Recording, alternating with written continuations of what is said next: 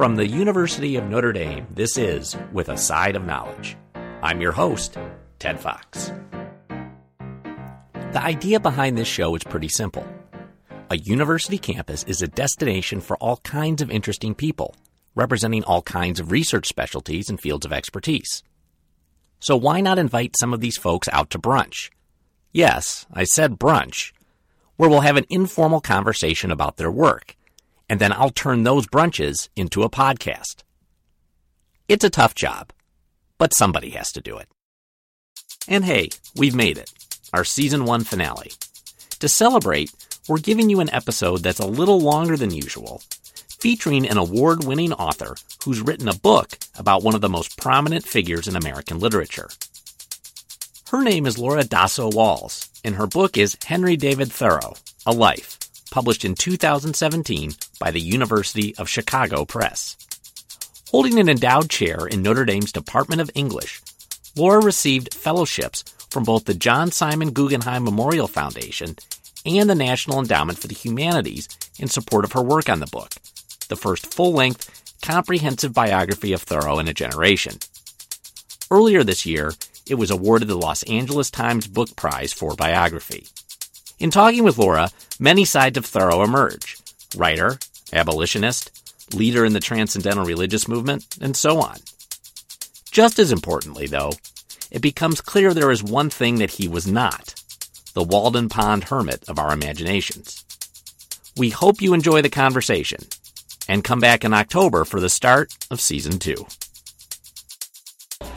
Laura Dasso-Walls, thank you for joining me. I'm with the Side of Knowledge. Thank you, Ted. This is a pleasure. I think for most people, when we hear the name Thoreau, we think of Walden, and it conjures this image of a pond. Maybe it's in kind of a densely shrouded wood, this image of a hermit kind of cut off from the rest of society. Yeah. And for that reason, because I don't think I'm alone in that, I'd like to begin by asking you to read a short passage from your book, Henry David Thoreau, A Life, that kind of speaks a little bit to that. No, I'd be happy to. And this is probably the most often quoted passage from the book. Oh, I feel like I'm in good company then. So you come to a good starting point. His 2 years, 2 months, and 2 days living at Walden Pond became and would forever remain an iconic work of performance art. The surprise is how quickly and effectively Thoreau understood what was happening and pivoted his vision and goals to take advantage of it, starting with those first curious passers-by drawn by the sound of his axe. After all, what good is a reporter, even of God himself, without someone to report to? As soon as Thoreau found himself explaining himself to another, the conditions for Walden were laid. And I love that, again, because of, I think, the contrast to what kind of our popular imagination is. But what I wanted to ask you was, what did he go to Walden Pond initially seeking, and what did he come away with after that time? How it changed, because you talk about the change there. Yeah, well, sort of a double-sided answer to why he went there. So the ostensible purpose was to write a book. He'd had been nurturing a concept for a book for some years that would be a memorial to his brother. His older brother had died in his arms. They were very close, and they had done a lot, grown up together, adventuring out in the woods. And Thoreau wanted to honor him by writing a book about an adventure that they had taken together, spending a couple of weeks on a boat journey. So that was going to gather up a lot of his thinking and writing and observation as a young man, and he needed a quiet space, a kind of writer's workshop, to get away from this big bustling household he lived in and concentrate. So that's one reason. But of course the deeper reason was there was a lot going on both in his life and in the life of all Americans at this moment. Slavery had become a very pressing issue for Northerners, for New Englanders particularly. His family had been drawn into anti-slavery activism. There was a lot of talk of reform and various kinds of reform efforts, religious reform, temperance, new philosophies. And he admired the reformers, some of them that he knew, but they all had slightly different sets of opinions or concerns, and he came to a point where he knew that he was passionately engaged in questions about how we should live in a difficult world, but he didn't know how he would answer those questions. And so the deeper reason to go to Walden Pond was to really sort himself out and figure out what kind of ground was he standing on, and how, once he literally figured out where he stood and how he faced the world, what should he do about it? And you talked about it there, is this idea of a little bit of a writer's retreat, but really in reality he ends up doing this he's doing this very heavy intellectual and spiritual lifting internally, but he's actually in full view of the town around him. It's not like he's cut off from the world while he's doing this. That's the thing that somehow gets dropped out of the picture, and yet if you go to Concord, you go to Walden Pond, you'll see it's basically everybody's backyard. And that's the way it was. He was right off the main road going out of town. There was the railroad just right across the pond, a good stone's throw away. There was a little side road that went right past his house down to everybody's favorite fishing hole and swimming hole. So if he wanted to be a hermit, he probably should have just stayed in town, where he could have had a garret somewhere and been ignored. But right there, building this house in the middle of open space, in view of everybody, of course people wanted to know, what are you doing? And everybody knew him. It was a small place. People knew each other. So they knew this was John and Cynthia's younger son. What was he up to this time? And so conversations were constantly starting, and that's the thing that really impresses me. So he could have put up a keep out sign.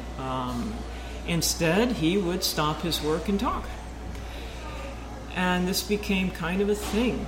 People would stop by, and talking to Henry must have been very interesting and entertaining.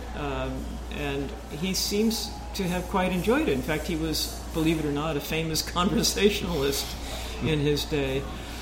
So he starts to ask people questions. They start responding and asking him questions, and it becomes a kind of soapbox experience. And that's the point about the pivot. He enjoys it. And as that unfolds, his whole sense of a deeper meaning and a deeper conversation that he's having with an audience becomes a big part of this new book, this Walden.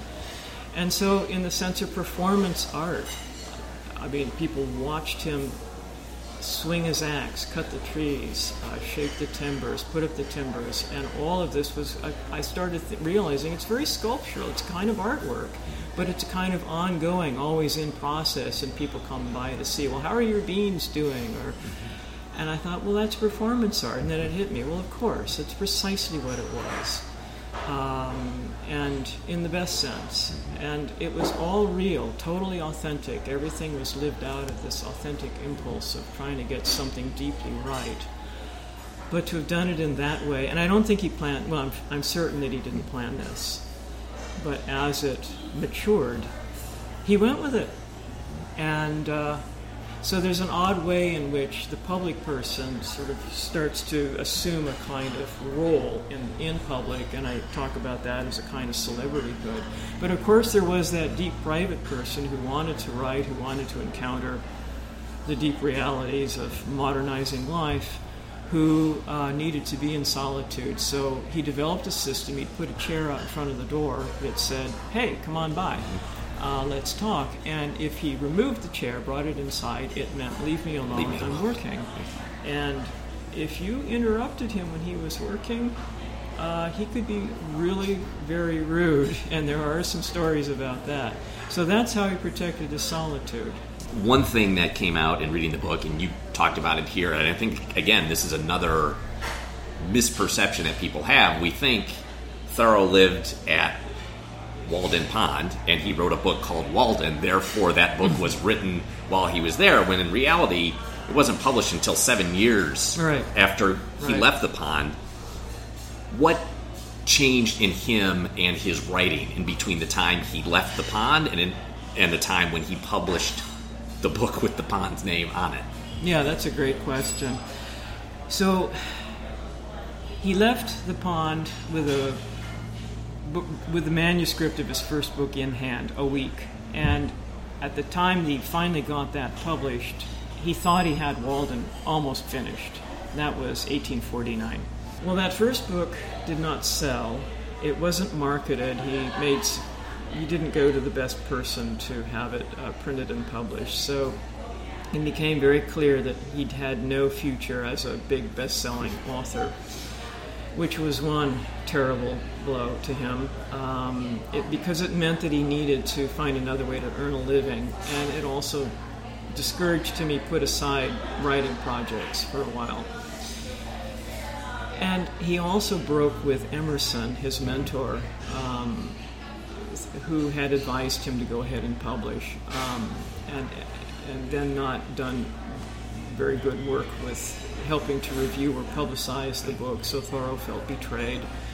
And so that big break was a kind of psychological factor. And then finally, he had moved back with his family in town, and he started to observe the town, not from outside, but from inside, and also thinking about his own role and the shape of his own life. He starts taking longer and longer walks, and the walking is an exercise in writing, because he walks with pencil in hand, takes notes, and then converts them into these journal entries where he starts to fuse all of these questions and his observations out in nature, talking with his townspeople, into a new way of writing. And this, in early 1852, January 1852, it all comes together, and he's ready, as he says in his journal, to make wholes of parts. And that's when he takes out that halfway manuscript of Walden and builds it out into the Walden we know over the next 2.5 years. And the Walden that we know is a truly great book. And so it's the writing he does in town, living with his family, taking these walks, observing the life around him, and then looking back on the meaning of those years before now. It seems like almost looking into his deep past, and he's thinking, what was that about? What did that mean to me? And those are questions that he couldn't have asked at the pond. So he had to be away from it to start to really transmute it into this kind of golden, almost utopian past, but always in view of this kind of angst about the present moment and the contrast. So just as evidence of that contrast, I mentioned slavery and the anti-slavery movement. Walden was literally coming off the presses, being printed in Boston, when Thoreau, in response to the Fugitive Slave Act and the rendition of enslaved people at gunpoint in Boston, this had his circle up in arms, metaphorical arms, because they were nonviolent, believers in nonviolence. Thoreau stood up at a huge rally in Framingham, Massachusetts, and gave his most famous anti-slavery address, Slavery in Massachusetts, basically saying, we're all part of this. We should all be ashamed. It's not just a Southern problem. With an American flag hung upside down to indicate distress. The American flag was hanging upside down as a sign of distress. The nation is in trouble. The session, this rally had opened with William Lloyd Garrison lighting a match and burning a copy of the American Constitution until it was nothing but ashes, and the crowd is horrified and cheering and screaming and hooting, And then Thoreau stands up to speak. I mean, you have to envision what that was like. So there it is. That this is all part of the whole of Walden, but you can see the shift about midway through where Thoreau feels that he's not there yet. He hasn't succeeded in conveying the message. The kind of social criticism isn't really getting over to his audience, and he shifts the tone into this deeper, more meditative, more lyric, more poetic tone, and it becomes more available in terms of outward nature and a kind of positive, like, look at how beautiful the world is, look at how deeply it engages us on all the levels of our living and feeling and emotion, and carry us through that kind of lyric grace. And then even as he's putting the finishing touches on that lyric grace, he's writing this fiery, angry, furious polemic, slavery in Massachusetts, and stands up and delivers that. So are they two different works? Sure. Are they different Thoreaus? Not a bit. So that's where Walden goes from being a pretty good book to a truly great book. It's under the pressure of that terrible national crisis.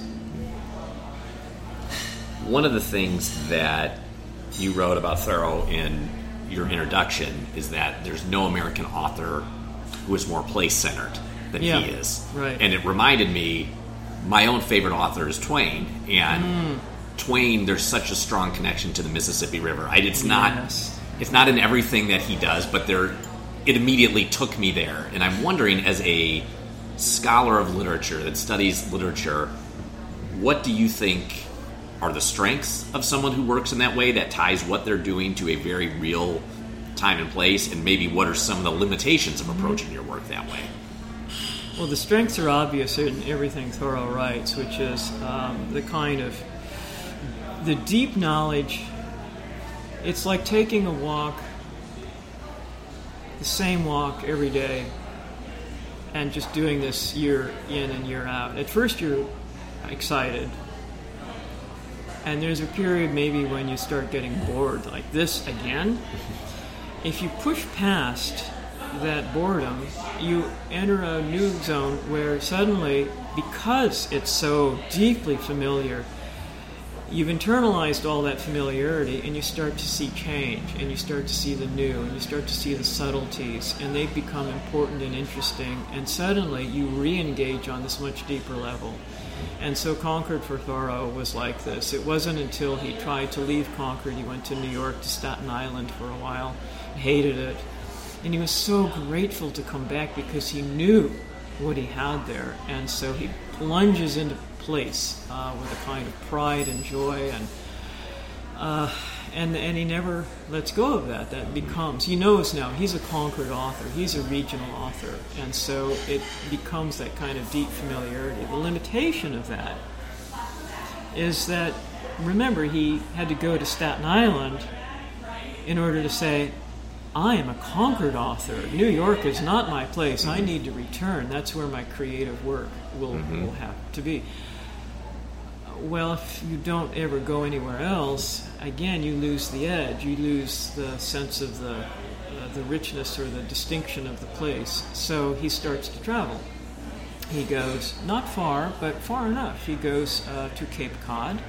So he sees the ocean, and he starts comparing Walden Pond with the wild Atlantic Ocean, and this is a wonderful. It just deepens and illuminates his whole sense of the planet and who we are. He starts thinking about early colonial history. This is where the Pilgrims landed, right? So he starts thinking about Atlantic history. He witnesses a shipwreck, and it's one of the Irish famine boats, and he watches the Irish, and he watches the terrible trauma of the families trying to find the bodies of their loved ones, and this adds this darkness. Well, you can't see that on Walden Pond, right? So this deepens. He goes to the Maine woods and loves it so much he returns 3 times to take to travel deeper and deeper into the Maine woods, and sees an entirely different kind of landscape and something much closer to what we would call wilderness. It's all been heavily logged, and he's fascinated by the logging operations, but once he gets on top of Mount Katahdin, he sees true mountain wilderness and has a profound kind of spiritual revelation, which he takes back to Walden Pond, and that, again, transmutes Walden Pond into something more. He goes to Canada, to French Canada, and hears everybody speaks French. I mean, it's the most mundane and sort of absurd, of course. I mean, it's like going to Europe and saying, in Germany they speak German. But if you're there and suddenly engaged in navigating in another language and realizing everything is the same but everything is different, well, he has that total defamiliarization, and it launches a whole new set of inquiries about, well, what is North American settlement there? Why are the English like the English and the French are like the French? And our Americans, we're more like the English, but why? His own family, his father's side, was French. So this was a kind of a personal inquiry for him. So there's the expansion you can compare. But it was an incomplete project because he never got to the West. And that's what he'd always planned and dreamed of doing. By the time he got to the West, he actually came through this area. He took the train to Chicago and went up the Mississippi, like Mark Twain. He did his little Mark Twain riverboat excursion. By the time he came through here, he was observing the Great Lakes. He was fascinated by Chicago. He was deeply absorbed by the prairie. And he was dying by that time. That's why he took the trip to try to recover. He died, he was only 44, which is just, he died a young man by our standards. So people talk about late Thoreau, and I do sometimes myself, and catch myself, there really was no late Thoreau. He didn't live long enough. So as his ideas kept expanding, he could have gone on easily for another 4 decades and just kept unfolding, and he knew it, and wrote to people about the scope of his ambition, and how he could understand that about his work and the potential for it, and then know that it was coming to an end and he was in fact on his deathbed, and yet be at peace with that. That doesn't make sense to me. I don't know how he managed to be so serene in the face of that loss. I share in your wonder over that. Yeah. So I'm going to ask you to read one more passage from the book.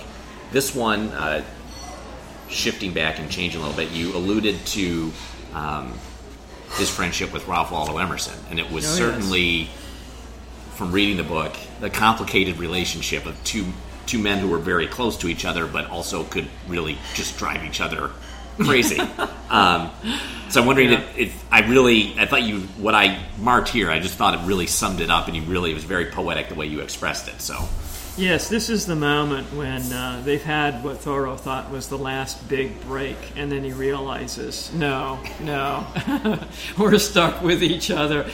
And so it really kind of culminates this whole sequence. If their personalities set each other on edge, if their impossible platonic ideal of friendship pushed them apart, that very distance bound them together, walking, talking, provoking each other. A provocation that Emerson, who saw his own self-reliance mirrored in Thoreau's nay-saying, could not resist. Oh, they met sometimes with malice prepense and take the bull by the horns, as Emerson remarked in 1850. But they met, always intellectual sparring partners to the end. That's Laura Dasso-Walls reading from her biography, Henry David Thoreau, A Life. What does understanding the relationship between those two, between Emerson and Thoreau, tell us about his life and writing? Well, first of all, you sense pretty quickly that he couldn't have been Thoreau without Emerson. every teacher can identify with this. So there's the long moment when what Thoreau is doing is imitative or learning from, trying out. So Emerson keeps a journal, and his first known meeting with Thoreau asks, "Do you keep a journal?" And Thoreau's response is to get a journal, open it up, and write, "Emerson asked me, 'Do you keep a journal?' And so I make my first entry today." So very, very much. And it's not just that he keeps a journal, but he keeps it on the sort of Emersonian model. So he writes Emersonian-sounding paragraphs and Emersonian-sounding essays, and he lives with Emerson for a while and has full run of his library. Well, you can see where all this is going. Emerson is the apostle of self-reliance and originality, and here's Thoreau imitating him, and this is not a long-term solution. And so sure enough, this is part of the point of the passage I just read. Of course they have tension, and Thoreau, when he matures, has to really break away from Emerson and find his own voice and his own form. And it's interesting because Emerson himself has mixed feelings about this. He doesn't much like Thoreau's new original direction. And so this is the sparring. So they spar back and forth for the rest of their lives. Deep friends. They owe each other. Emerson learned much from Thoreau too, and you can see the influence going the other way. So the sparring partners to the end, each drawing each other out across this common ground, but across these deep differences. So Emerson, years after Thoreau died, when Emerson was himself kind of losing some of his memory, asked his daughter, "What was the name of my dearest friend?" And she said, "Henry Thoreau." "Oh, yes, of course." Well, that tells you, from Emerson's point of view, what was going on there. In your book, we get to see Thoreau develop as kind of this leading figure, exponent, trying to figure out what transcendentalism is. Mm-hmm. And I'm wondering, and you're the co-editor of the Oxford Handbook of Transcendentalism, so you seem like a good person to ask this question. What would you say is transcendentalism, or who were the transcendentalists generally, and what does it mean to Thoreau in particular? Well, it's a great question, and of course, I've had people ask me this before, and enough that I actually am writing about the Transcendentalists now. I'm attempting. We've already decided you're coming back on the podcast to talk about that book when it comes out, so I'm looking forward to that. So here, I'll try to keep it short. It was a religious movement to begin with. It was an outgrowth of the liberal wing of New England theology. So the old-time Puritan Calvinist churches had been liberalizing over the generations, and to the point where the Unitarian church had come to dominate. The Unitarian theology had come to dominate. And one of the most radical of the Unitarians was a minister, Boston minister named William Ellery Channing, who at one point gave us a sermon titled "Likeness to God." And this is core thinking for him. He said, every human being has a likeness to God. We all, that is, have some element of God within us. And it responds to God outside us. It doesn't sound that radical, but the more that he extended this teaching, the more radical it became among the people who gathered around him, because to say that every human being has this principle of the divine within, or what Emerson calls the infinitude of the private man, means, you most certainly have to end slavery.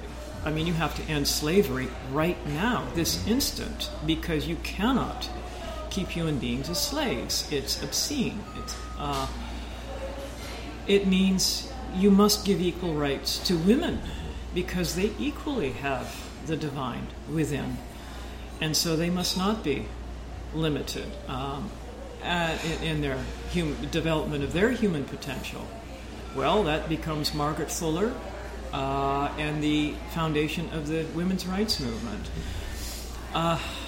You must stop committing acts of violence against Native Americans, because they too have God within, the infinitude of the divine within. So you must stop, and you must treat Native Americans with all possible dignity and give them all sovereignty. Well, that was absolutely outrageous at the time. And it goes on and on from there. Thoreau extends it even further, because he will, and this begins especially at Walden Pond, he starts to look around at non-human creation and says, it isn't just humans who have this divine principle within. That means, once we acknowledge it, we must absolutely reform everything that we do, all our political decisions, all our conduct in the world. Non-human creation, the plants, the animals, they too have this divine principle within. So he starts rethinking ethics, the ethics of, for instance, vegetarianism. Do you eat meat or not? How do you conduct yourself towards the non-human world? Is it okay to cut down a tree? What if the tree also has the principle of the divine? Thoreau is convinced that trees do. This for him becomes the foundation for a new way of thinking about how we manage forests. If we're going to manage them, of course, he would rather not manage them at all. But granted, okay, we need wood, so but let's do it more thoughtfully and generously. And it's a part of that becomes, and let's take much of wild nature and keep it wild. We don't need it all. In fact, as human beings, part of our humanity needs the wild to feed and nurture this sort of strangeness, to keep us from being too self-centered and too smug in our own closed-in ways. So it goes on and on from that basic principle, and each transcendentalist, each of the people who became identified with this movement, goes off in different directions. I didn't mention children. You can't educate children as little adults who must be disciplined and beaten into obedience. Good Lord, no. You must find that divine principle within each child and work to unfold it and develop it. Well, that means reforming American education, doesn't it? And that this founds the tradition of American progressive education, starting with kindergarten, which is, by the way, a transcendentalist import from Germany, courtesy of Elizabeth Peabody, one of our great educators. So there is virtually no area of American life that was untouched and is untouched today by the reforms that these people initiated. With your book, Henry David Thoreau, A Life, if you were able to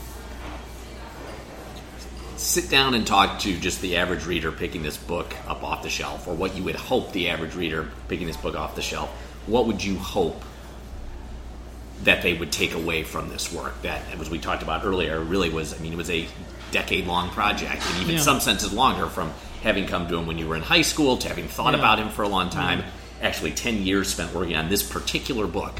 What would you hope that someone would walk away with? There's a lot of layers to that question. One more general response would be, when you meet people who are not scholars, want to know what you're writing about, I often speak about history and our sense of our ancestors, our legacy, that we live more richly in the present if we have a relationship with those who came before, who are still very present in our lives and in our world around us. And if we're closed off to that, we live very shallow lives. We have no sense of the roots. We have no sense of how we live out the hopes and dreams of those who came before. So in that sense, all history can bear forward a kind of richer relationship, how we live in the present.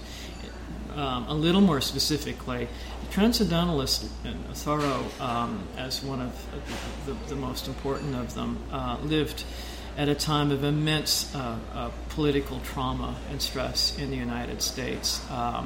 We worry about the breakdown of civility today, for instance. This exact question, some of the headlines, some of the editorials I've read in the last week or two could have been printed in the newspapers and would have been discussed by these people in the 1840s and 1850s, because they too were worried about how to conduct themselves when they had a sense of a breakdown of democracy and a breakdown of civility. How do you deliberate questions? How do you come to consensus or even just an agreement to move forward politically in an atmosphere where, in their case, half of America was standing for slavery and the other half was polarizing against and saying, slavery must be ended no matter what the cost. So that moment of peril becomes a place that we can go to examine if we think things are difficult today. It was much worse then. Mm-hmm. How they stood up to that, how they thought about it, how they conducted lives, and still kept faith in humanity, faith in each other, and faith in God, or kind of movement of justice in the world. It helps to know that there were people who came before who bore these questions in their lives and lived with them, and actually did make positive change in the world, moved us closer to where we hope we'll be going. Finally, to Thoreau.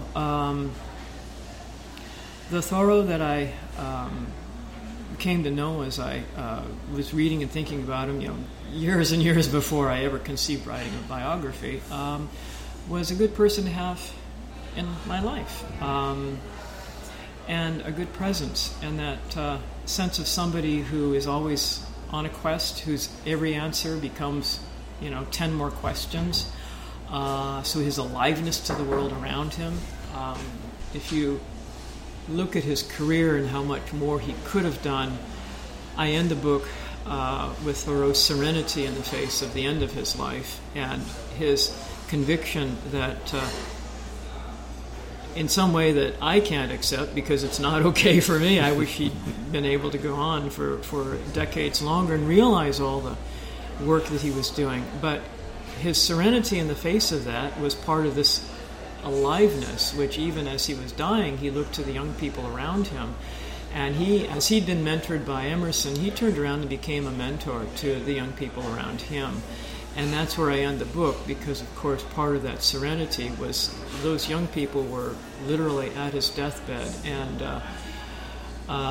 young Horace Mann, who became a great botanist, Louisa May Alcott, probably the one most people will have heard of, who adored Thoreau, very close to him, and felt that he had shown her a kind of potential, a way to live in the world as a woman, but without the bounds of gender.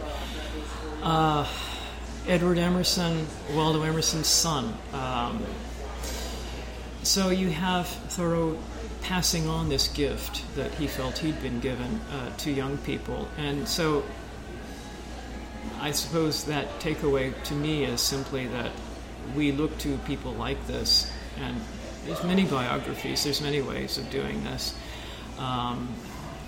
We look to people around us in our past and legacy as ways to carry them forward in our own lives into the present. And then we too can become the subject who pass on our gifts to those who will come after us. And that kind of continuity, it's what historians, whether we admit it or not, we all want to carry this forward in our own way. And when you're a literary historian, well, then you have the magic of language. I suppose what I really want people to take away is go find some Thoreau and read. Just read and see what it means to you, and that will be passing it forward. I think also add my own recommendation to that would be your book, Henry David Thoreau, Thank you. A Life. Laura Dasowals, this was a pleasure. Thank you for making time to do this with me. Thank you, Ted. This was a delight. I really enjoyed it. Thank you. With a Side of Knowledge is a production of the Office of the Provost at the University of Notre Dame. For more, visit provost.nd.edu/podcast.